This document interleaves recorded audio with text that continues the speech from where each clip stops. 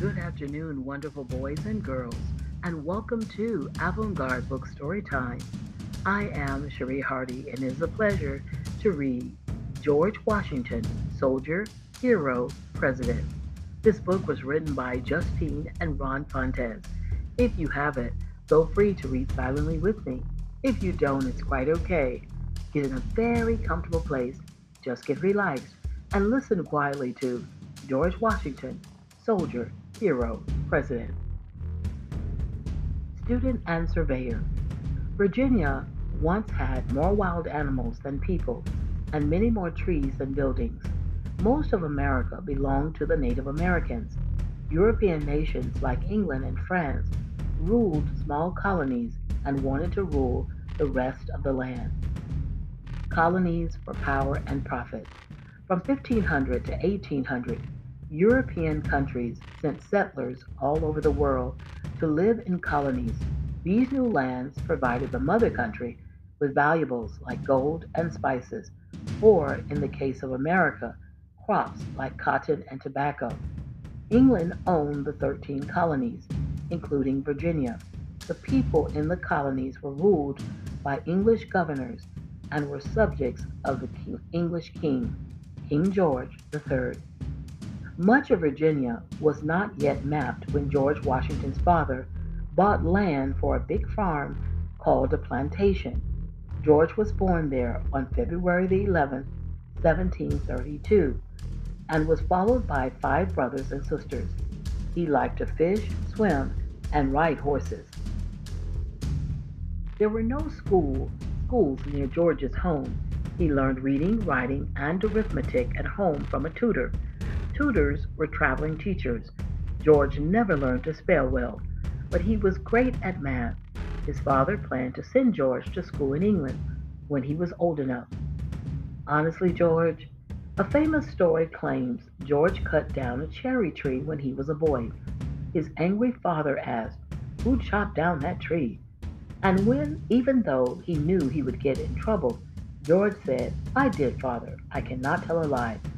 The story was probably made up, but it is a true picture of George's character. George was very honest all his life. But when George was 11, his father suddenly died. Instead of going to school in England, George stayed home to help his mother run the farm and take care of his younger brothers and sisters. He grew up fast. One day, while cleaning up, George found his father's surveying tools. He decided to learn to survey too. He practiced on a turnip field and a pine forest. Being good at math helped. George missed his father, but he still had someone to look up to. His half brother, Lawrence, who was 14 years older. Lawrence had gone to school in England and was a colonial officer in the British Army. He fought for the English in the Caribbean War. After the war, Lawrence came back to America to run his own plantation called Mount Vernon. George went to live there with Lawrence and his wife when he was 15 years old. When Lawrence's soldier friends visited, George listened to their talk about moving troops and supplying them with food and weapons. He learned a lot about military strategy and how to fight with a sword. A fencing foil is a thin sword. Fencing is fighting with a sword. George, being tall and athletic, learned to fence very well. George also kept up with his surveying. When he was only 16, he was hired by a rich farmer to survey his lands. George had a great time on his first trip away from home. He climbed mountains and slept on straw in huts or outside under the stars. In the wilds of Virginia, George met tough frontiersmen and watched Native American dances. He wore Indian clothes and learned native woodcraft. The Indians showed George how to move silently through the woods. George did a good job mapping the land. The next year, he became surveyor of Culpeper County, Virginia. George was only 17, but people trusted George because he was so tall, honest, and responsible. George bought land with the money he earned. He also helped Lawrence run Mount Vernon. George had been sick ever since the Caribbean War. Lawrence had been sick ever since the Caribbean War. He thought a warmer climate might help. He and George went to the island of Barbados in the Caribbean Sea. Sadly, the trip didn't help Lawrence, and George caught smallpox. Smallpox was a very serious disease that killed many people and left others with terrible scars. Lawrence died soon after he sent George home. At age 20, George became the master of Mount Vernon. Smallpox was a highly contagious, easy to catch disease similar to chickenpox, only much worse. The symptoms were like flu, but with itchy blisters that often left deep scars. Until recently, there was no treatment for smallpox, which killed 40% of the people who caught it and left others blind or hurt in other ways. Soldier. George also took over Lawrence's rank in the Virginia Army. In 1753, the governor sent George on a dangerous mission. George had to take a letter to Fort Le Boeuf, a French fort in Ohio. The letter demanded that France leave its forts in the Ohio Valley. Both England and France wanted America. The French claimed a lot of land in North America, from Canada to Louisiana. They built forts in an attempt to claim all the land to the west. George and his men trekked through rough wilderness full of hostile Indians. Some tribes liked the French, some liked the English. Many hated all white intruders, but some cynical warriors agreed to help George reach Fort Le Boeuf. The French commander read the governor's letter and said no, neither France nor the Indians would give up America without a fight. Night Rider. The governor was impressed with George's determination to deliver his letter and its reply, but instead of rewarding him with a warm bed, the governor demanded a report for a meeting the next morning. George stayed up all night writing by candlelight.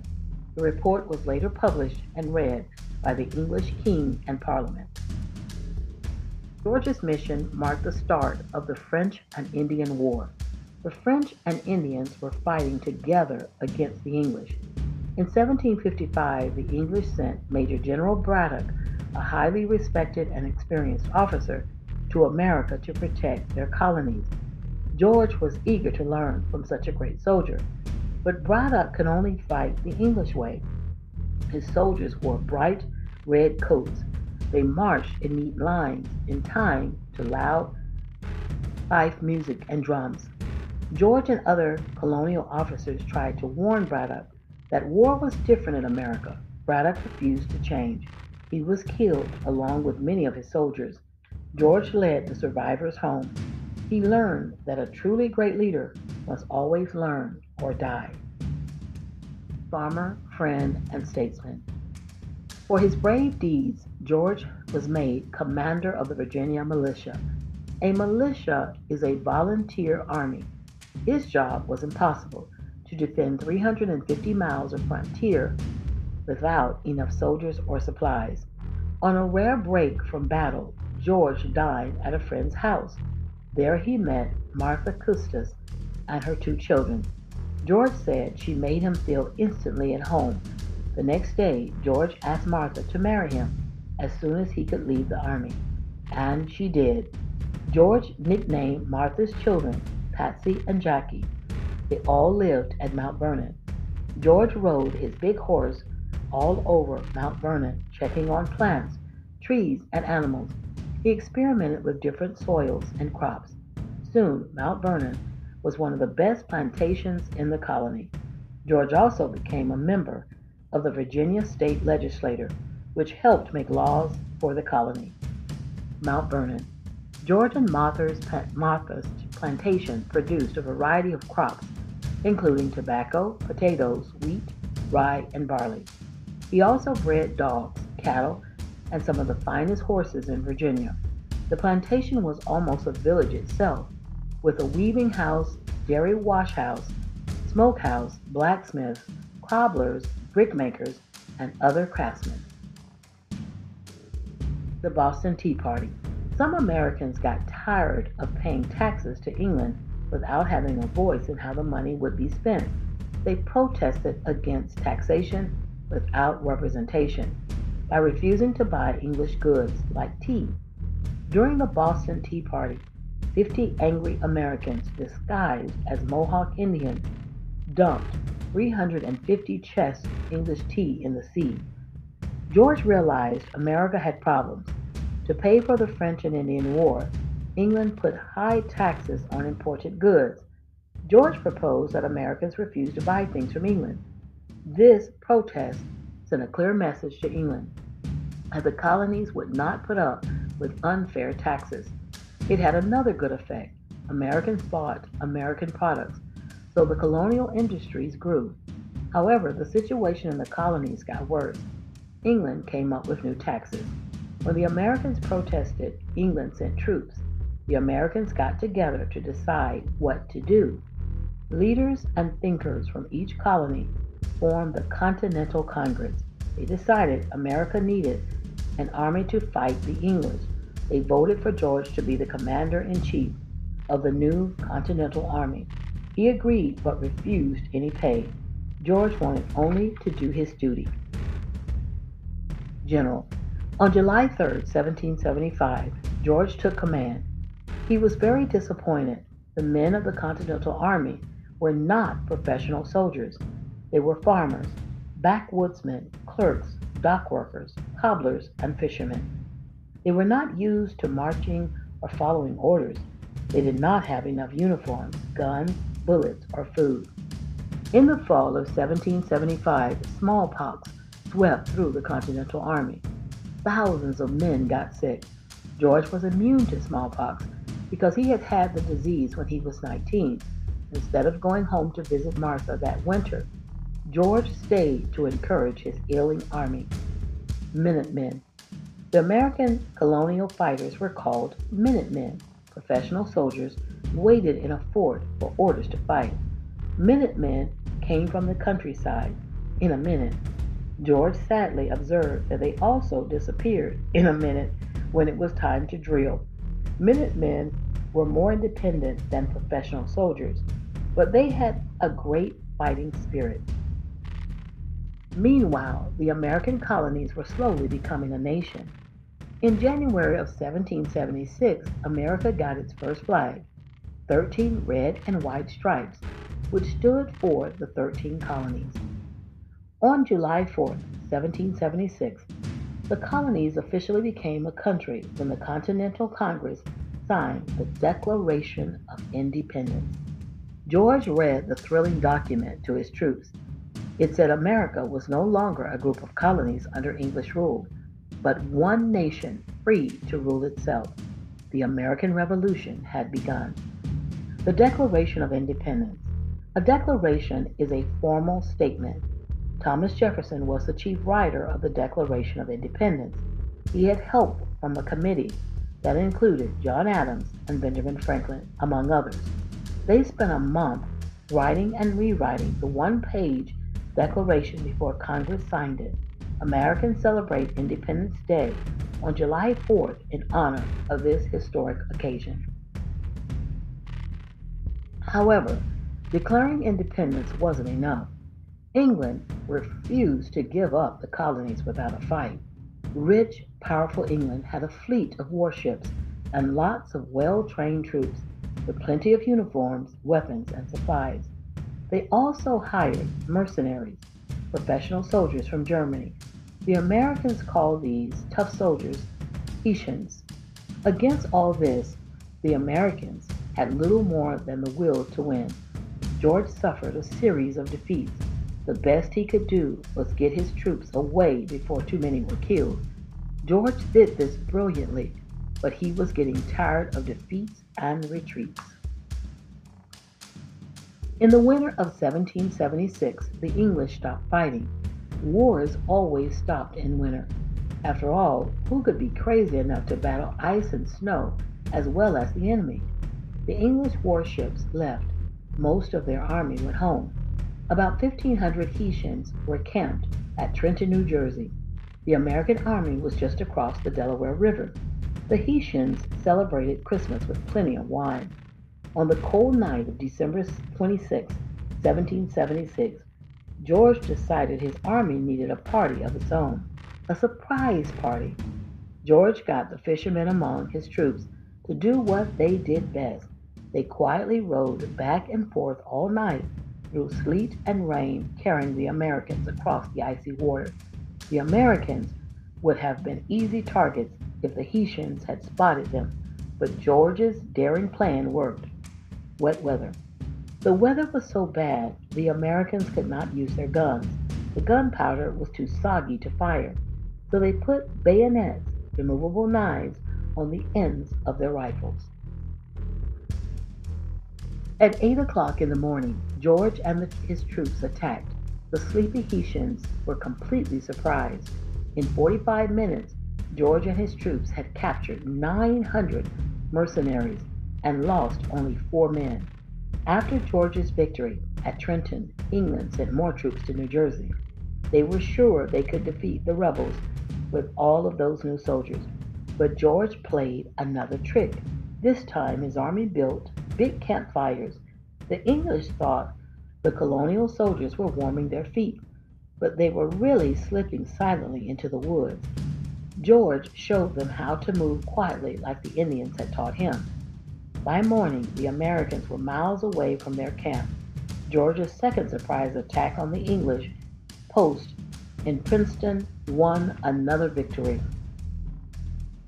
Suddenly, the ragged army of rebels looked able to beat the mighty British Empire.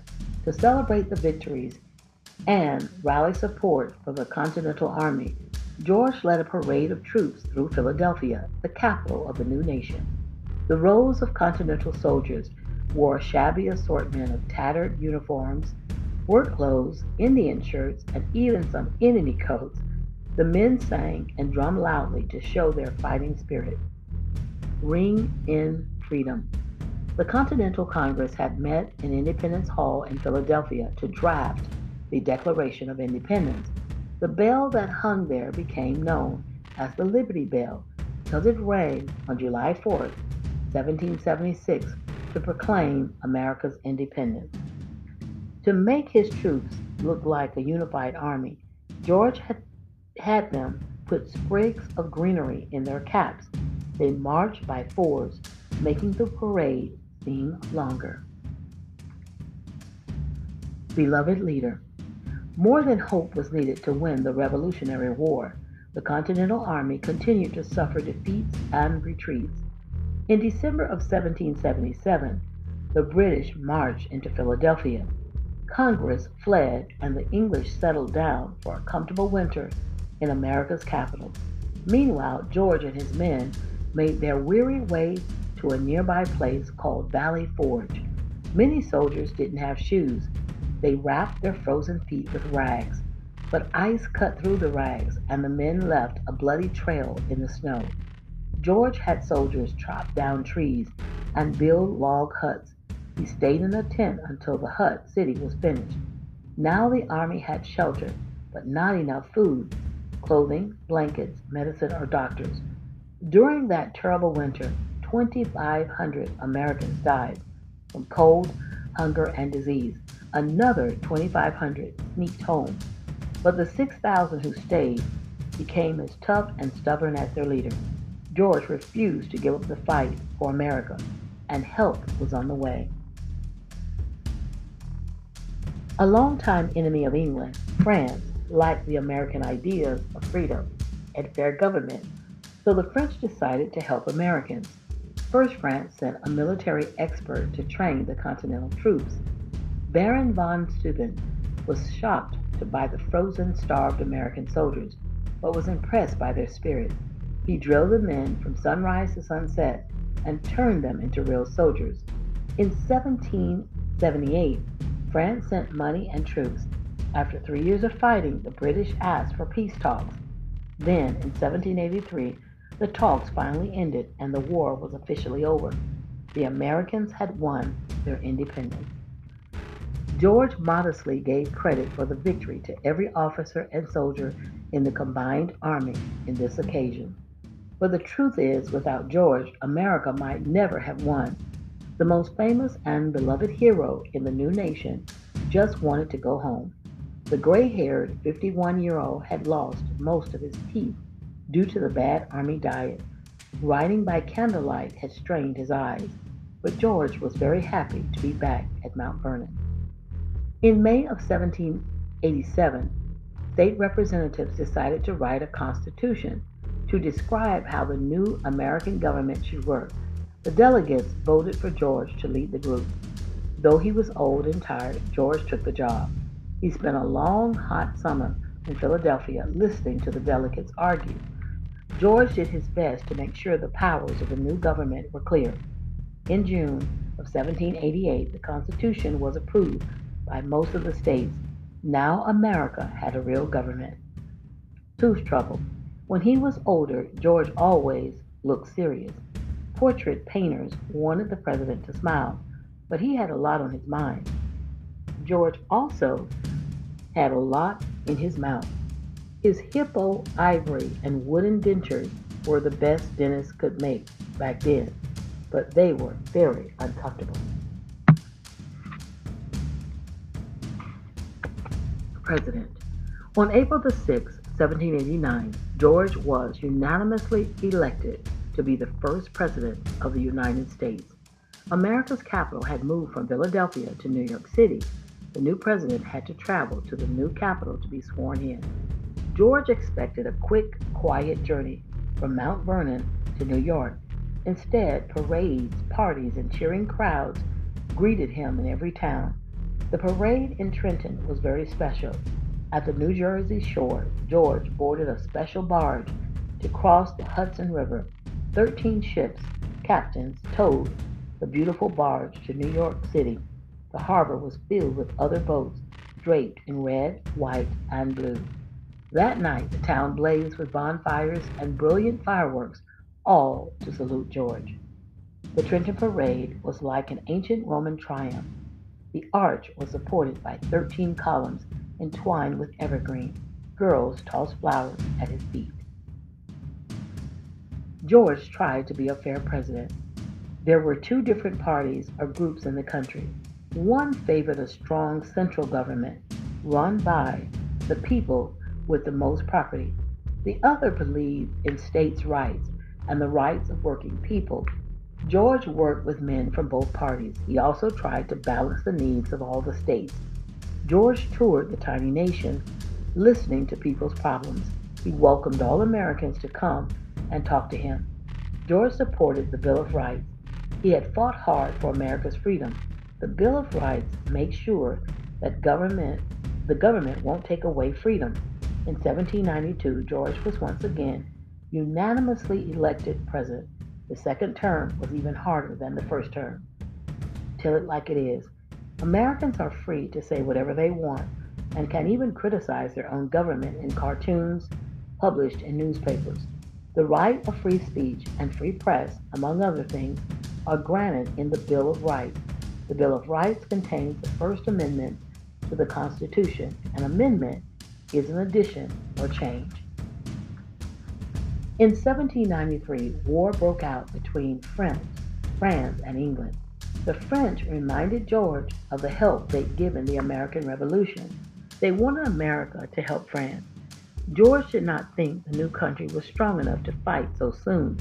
Despite critics, George did what he thought was best for America and stayed out of the war.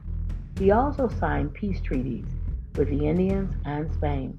Many people expected George to be president for the rest of his life, like a king, but George refused to run for a third term. He believed the American government will be better off with a new leader every 4 to 8 years. George's farewell speech guided the nation into the future. His great rule to avoid war became the basis for American foreign policy. He also warned that different interests of northern and southern states might tear apart the new nation, which is what almost happened 65 years later during the Civil War.